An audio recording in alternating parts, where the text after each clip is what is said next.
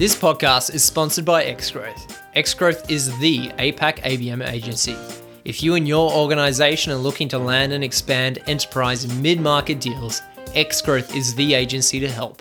Xgrowth works with a wide range of international and global technology vendors, service providers, and B2B SaaS companies. If this sounds like something you're interested to know more about, make sure to check out Xgrowth at xgrowth.com.au. That's xgrowth.com.au and chat with the APAC ABM agency.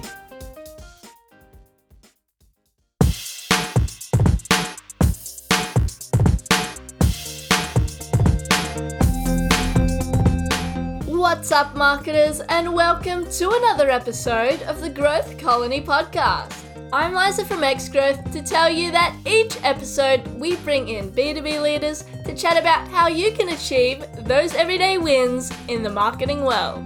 Whether you're new to the B2B game, working at a leadership level, or even just showing some interest, we know you'll love the episode. So grab a drink, get comfy, and enjoy the show. Hello everyone, welcome to another episode. I'm Shane Hoda with Xgrowth, and today I'm talking to Andrea Clatworthy, Global Head of Account-Based Marketing at Fujitsu, about pipeline acceleration and deal-based marketing. Now, this is quite a hot topic, especially now where a lot of organizations are looking at expanding their customers and diving deeper in terms of the customers that they currently have and deals that they have in the pipeline. So I'm super excited to have this conversation with Andrea. Andrea is a superstar in the ABM world, so I am very much looking forward to this chat. Andrea, thanks for joining us. Shane, thank you very much for inviting me. I'm looking forward to having a chat. Same here. I'm super excited for this chat, and I think what will be really good is if we could define deal-based marketing or DBM for people who are listening. I'd love to hear your definition of what deal-based marketing is. Cool. It's a really good question, and people often ask me this. So if you think about ABM, which we're all familiar with, so account-based marketing is about a marketeer working really closely with the sales team. This is in one-to-one ABM to deepen relationships and grow with that account. So deepen relationships, think about how do you position, what's your reputation, and the revenue will follow, right? So that's about working with your timescales, thinking about what stories do you want to take to that customer to achieve those objectives. So very much your timescales. Now, deal-based marketing is working to the customer's timescales. So they've probably already worked out what they want to buy. So in theory, they would have issued an RFP or something similar in our industry anyway. So they're quite a lot further down the buying journey. So deal-based marketing is about still working really closely with the account team or the sales team or the pursuit team, whatever you want to call them, to convince the customer to choose you. They've already made a choice that they want to do whatever it is they're trying to do. They need to buy something to help them achieve a business objective of theirs. And deal-based marketing is about encouraging, persuading, if you like, that they're going to choose you above the competition. And it's working to their timescale. So if they've issued an RFP, request for proposal, then they've probably put a timescale in there. So you're working to their timescale, not to yours. Got it. Okay. And Andrew, what situation does it make sense to implement deal-based marketing? Yeah, it's not right for every situation. So the way we think about it here is that when it's a large deal, and that might be large from our perspective or large from the customer's perspective, or it's strategic or it's super important, and the numbers stack up, then it's worth deploying DBM. So when wouldn't you use it is sometimes an easier way to think about it. So if, for instance, the value of the deal is, 100K, okay? And you know as an experienced marketeer that you've got to at least spend 20K to do some really good, meaningful marketing and marketing communications to help win that deal. Then that might be the entire margin from that deal, 20K on a 100K deal. Yeah. So would you do it? Well, there you go. Then you need to make a judgment call, right? So if that little deal could then be the gateway to much more, and you really want to win that customer, maybe they're a new customer, then maybe you take the hit on that. But if it isn't, if this is run rate stuff or it's an existing customer, then you probably think twice before making that kind of investment. So I think some of it's around those commercial decisions, and some of it will be around what's going on in the world of the customer and how important that customer is to you. Interesting. Do you have like when looking at DBM, do you have like a decision-making matrix that you go through, and there are certain criteria that they would have certain weights associated to them to whether qualify for DBM in the organization or not? Because I would imagine all pursuit team is going to be like, I want DBM for this thing. When can we start, right? Do you have that model in place? Yeah, we kind of do. And there's some real key things that we'll have a discussion with the account team or the pursuit team. Where are we in that buying journey? If RFP submission is like next week, then, well, there's only so much you can do, right? So have you got time to create the story? Have you got time to think through the narrative? Have you got time to identify the decision makers and work out how you're going to reach them? So there's a time factor here, which is a really important one. The other thing, that commercial piece is really important too. We get around that here by, so for ABM, marketing, take that cost generally. But for DBM, we're really clear that that's a cost of sale. So the pursuit team have got to cover that cost. So that's a decision they need to make in terms of, do we want to make this investment for the cost of sale? Are we going to erode all of our margin? Back to that chestnut, really. Some of the other things to think through is, can we resource it? It's quite important. And where are we on qualification? So if we think perhaps we're column fodder, which is very rare these days, then why would we put our precious time and effort into working on that when actually perhaps there's more attractive or more other deals that have got a higher percentage of us winning? So there's some judgment call that has to take place. In the same way that salespeople or sales leadership would make a judgment call on which deals to take to bid, then where we do a similar process for DBM. From a timeline perspective, what do you think is the minimum doable time from your experience? Like what is it that you like? If it's under this, I'm not touching this. Is there a time frame that you usually have in mind that's a massive red flag? Yeah, I mean that next week RFP submission thing that's a no really. But it's not just that submission. So if you think about the buying journey that a customer go through, there'll be several stages in an RFP process. And if it's a very long process, and sometimes can be 1 or 2 years, then deploying DBM in those scenarios is probably really sensible, because you want to continue to be front of mind with that customer so they choose you. So there's a few things to think about then. So let's go back to the RFP submission next week. Perhaps that's the first stage, and really the team are trying to get on the shortlist maybe. That's risky to do that. But then if the process after that is 6 months or something, then you would consider that for DBM. What we normally do is we look at where we are in our sales stage processes. So we have a 1 to 7 sales stage model, and 7 is won or lost, it's 11. So if and 6 is close the deal, 5 is is bid. So if we're at 3 or 4, where we're either in pre-qualification or we've qualified it and we're making in that initial investment, then that's a really good time to engage. Part of DBM is about shaping the story.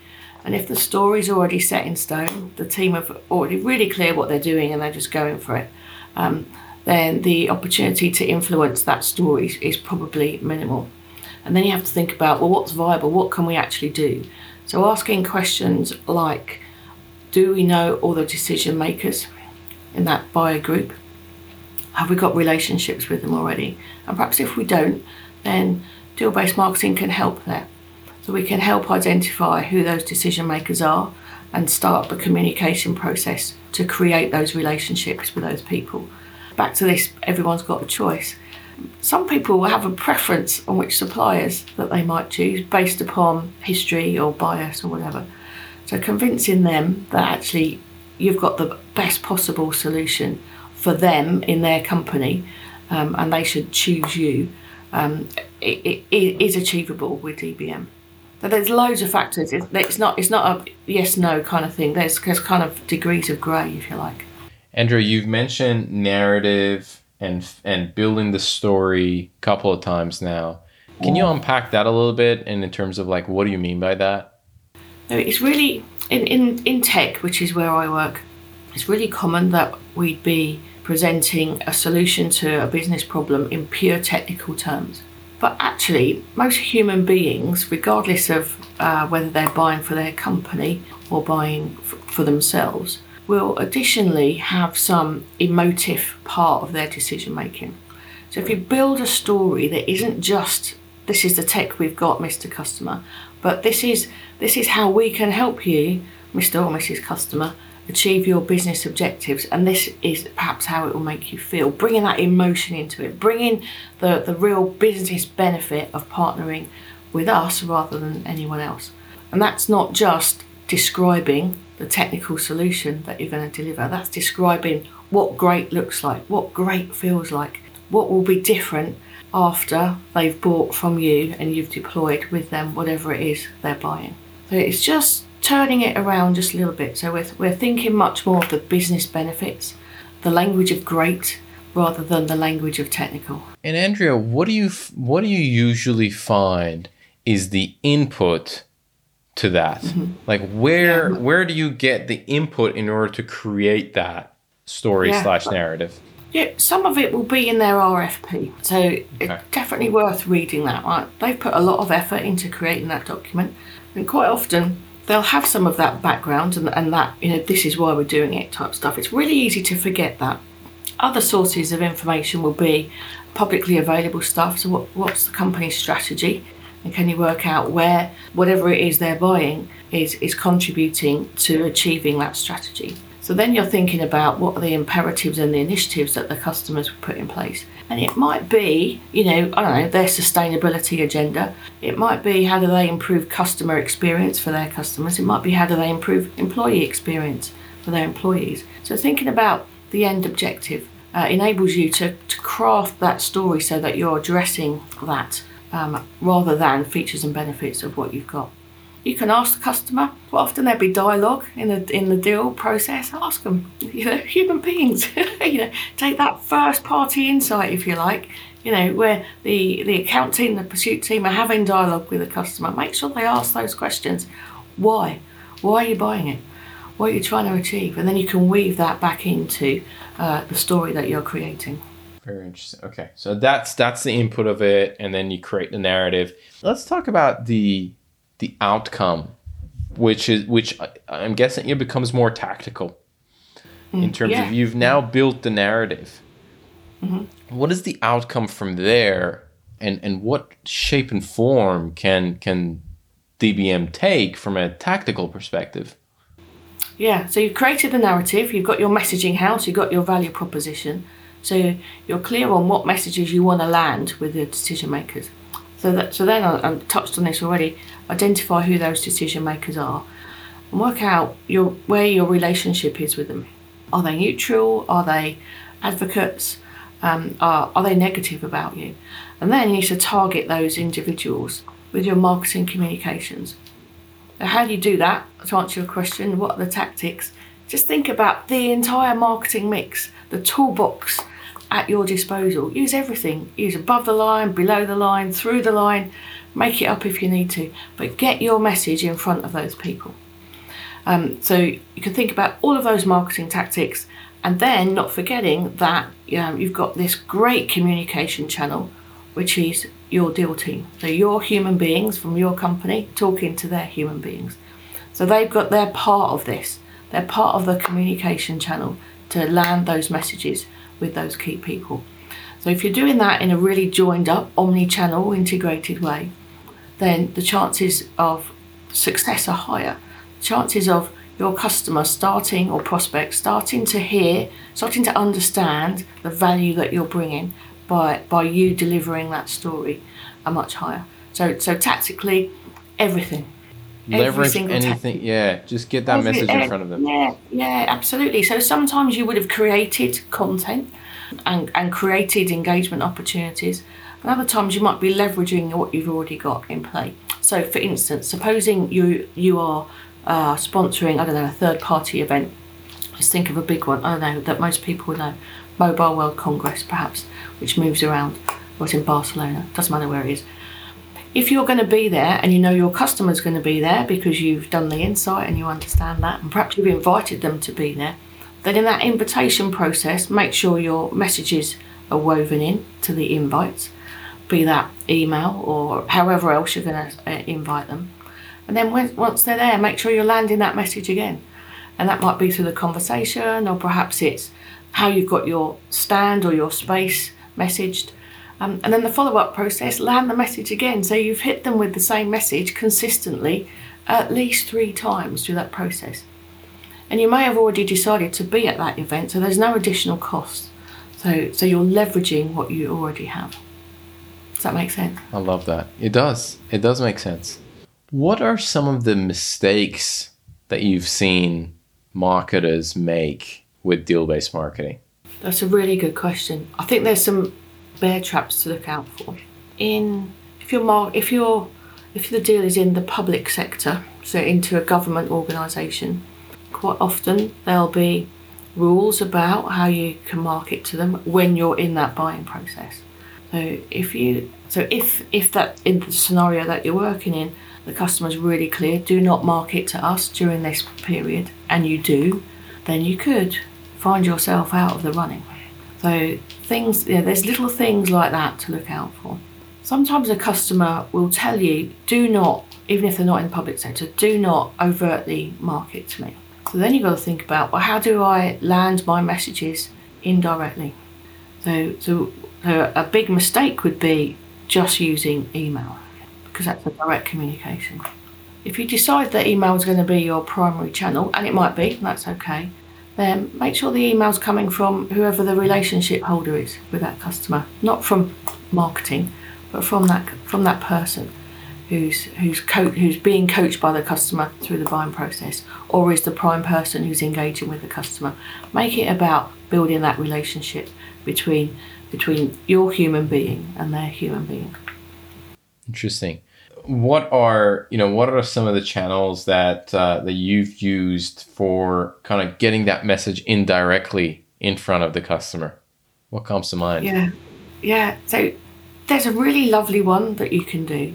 So if it's an existing customer, then if you go through that almost an advocacy process where perhaps you'd create a case study on what you've done in the past, and then you do that with the customer, right? And then of course they need to get it approved. So then there'll be some circulation of that case study amongst people that need to make use of it. And you're reminding them then that you're awesome and you've got an existing partnership. And you can start to suddenly land some forward-looking messages in there. So it's direct communication, but it's a process that you're working through to create a piece of content. So you're not marketing them about whatever it is that you're discussing with them in that buying process. You're reminding them of what you've done in the past and how good the future could feel. So that's one way to do it. Other indirect stuff, do some PR, getting your message out there in publications that they naturally read. So you're turning up where they already are. That's a really good way of doing it. And events is a good one to do that on it too. Things to avoid, perhaps you wouldn't do tons of paid media that directly targets them. That's very obvious, isn't it?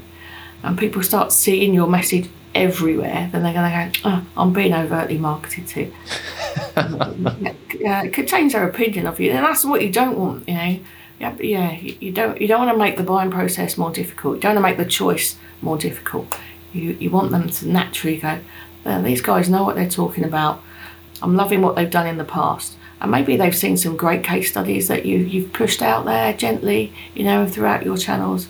I think just using all of those possible tactics that you can think of that are not about directly communicating with them is a good way to think of it. And actually, I've talked about omni-channel and integrated. That's the way to think about what a deal-based marketing campaign plan could look like. As many channels as you can think of, orchestrated, without bombarding your customer or your prospect. Andrea, is there any difference? You talked about how there are 7 stages in the sales process and how it starts to really, DBMs start to really apply in stage 3, 4, and onwards. Are there any differences that are very clear and must be taken into consideration in terms of how you approach a deal based on these different stages? Not really. So it's consistent across. Yeah. You might want to change the story slightly. If you're going to follow a model that kind of goes epiphany, awareness, decision, purchase. Well, actually, because where the customer is, they've already made a decision, to purchase. So what you need to do is persuade them to choose you. So you could devise a content journey that starts with why, what great looks like for the customer in the future, and then perhaps a whole load of references. So that's one way to think about doing it. I think some of the big differences are the closer you move towards decision, you'll typically have a lot more direct communication between the pursuit team and the customer. So you'd be thinking about what does that look like when they physically do that? What communication materials are they using? So do you create, and the answer is probably yes, some consistent branded PowerPoint templates, for example, or some nice leave behinds or something like that. So really, really tactical, tangible stuff, but to ensure that you're delivering the consistent story at every single checkpoint. What does the RFP response look like? Are you being consistent in the language that you're using, in the imagery that you're using, the visual identity you've chosen to put together for this DBM? So think about that. So some of the key differences around between DBM and mass marketing is that for DBM, you're probably marketing to, 20 people. How many people in a decision-making unit, right? It's between 5 and 20. So you're not doing mass stuff.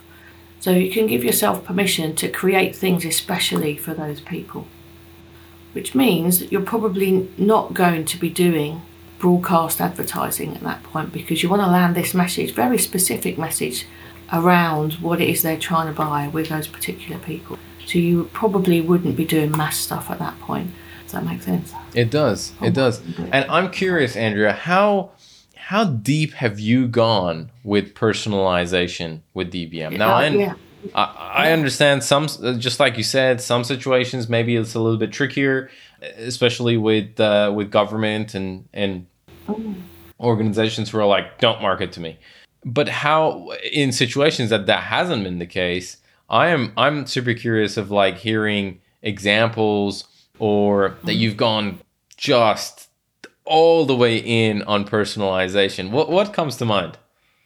I've got a couple to share actually. So both are a few years old, so I'm not breaking any commercial confidences. There was a particular person in an organisation that was very senior, and we just couldn't get to them because they were that senior. Where they lived was a public record, so I worked out how they physically got to the office. So what was their journey? And they worked in central London. Everyone gets public transport in central London, especially where their office was based.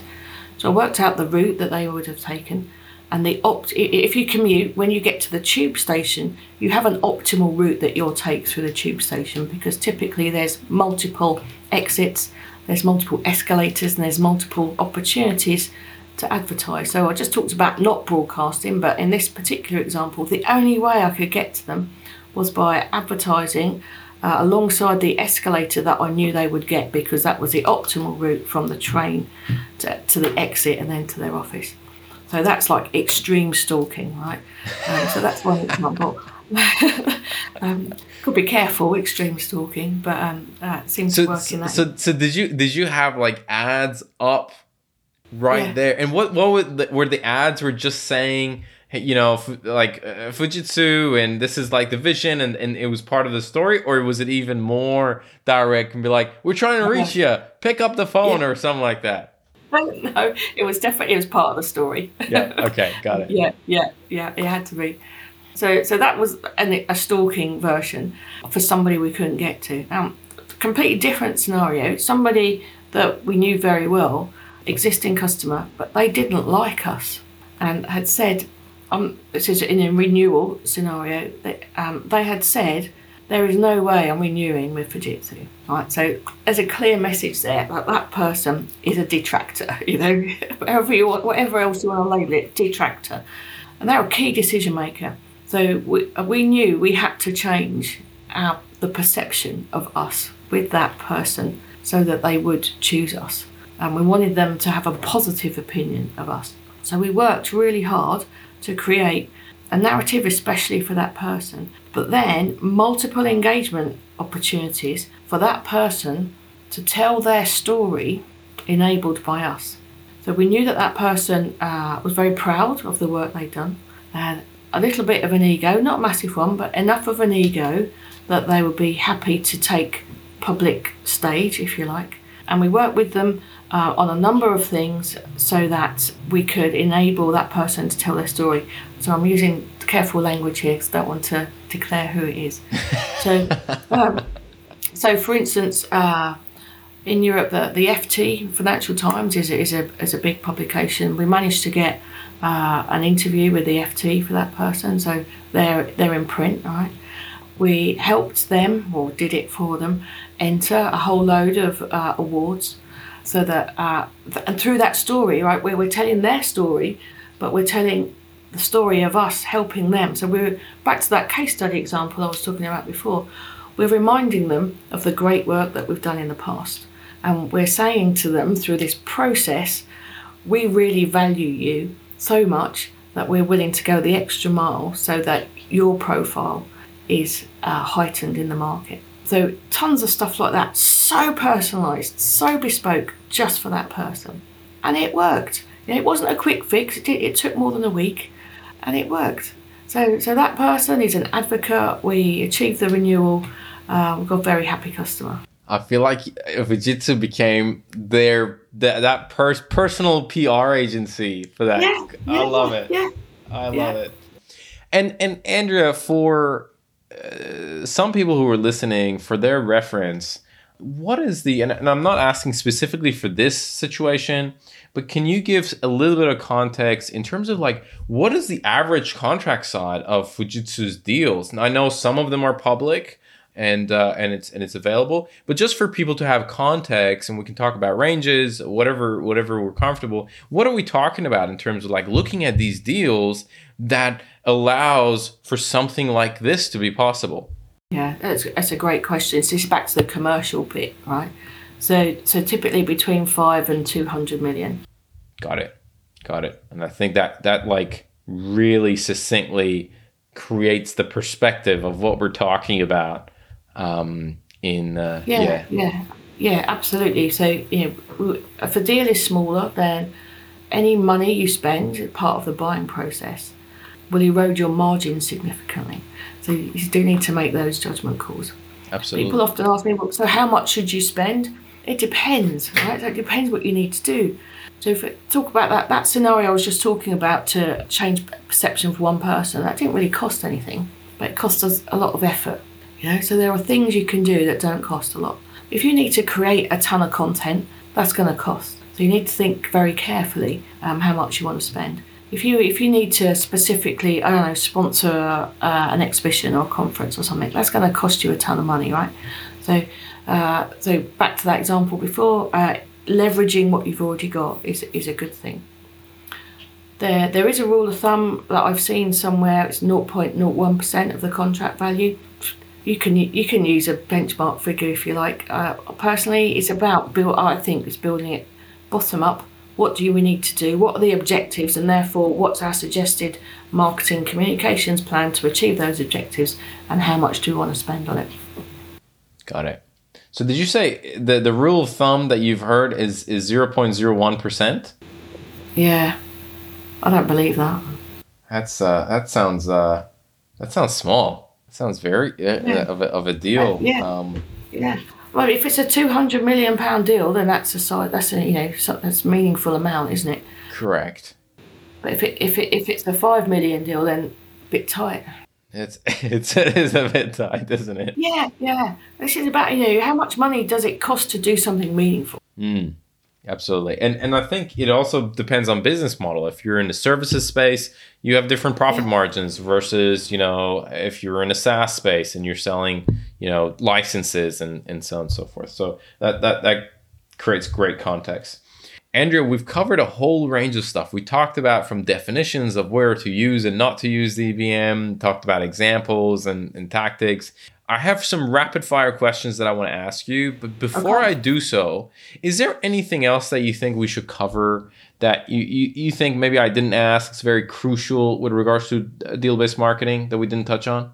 I think one of the things is about having the relationship and working closely with the pursuit team.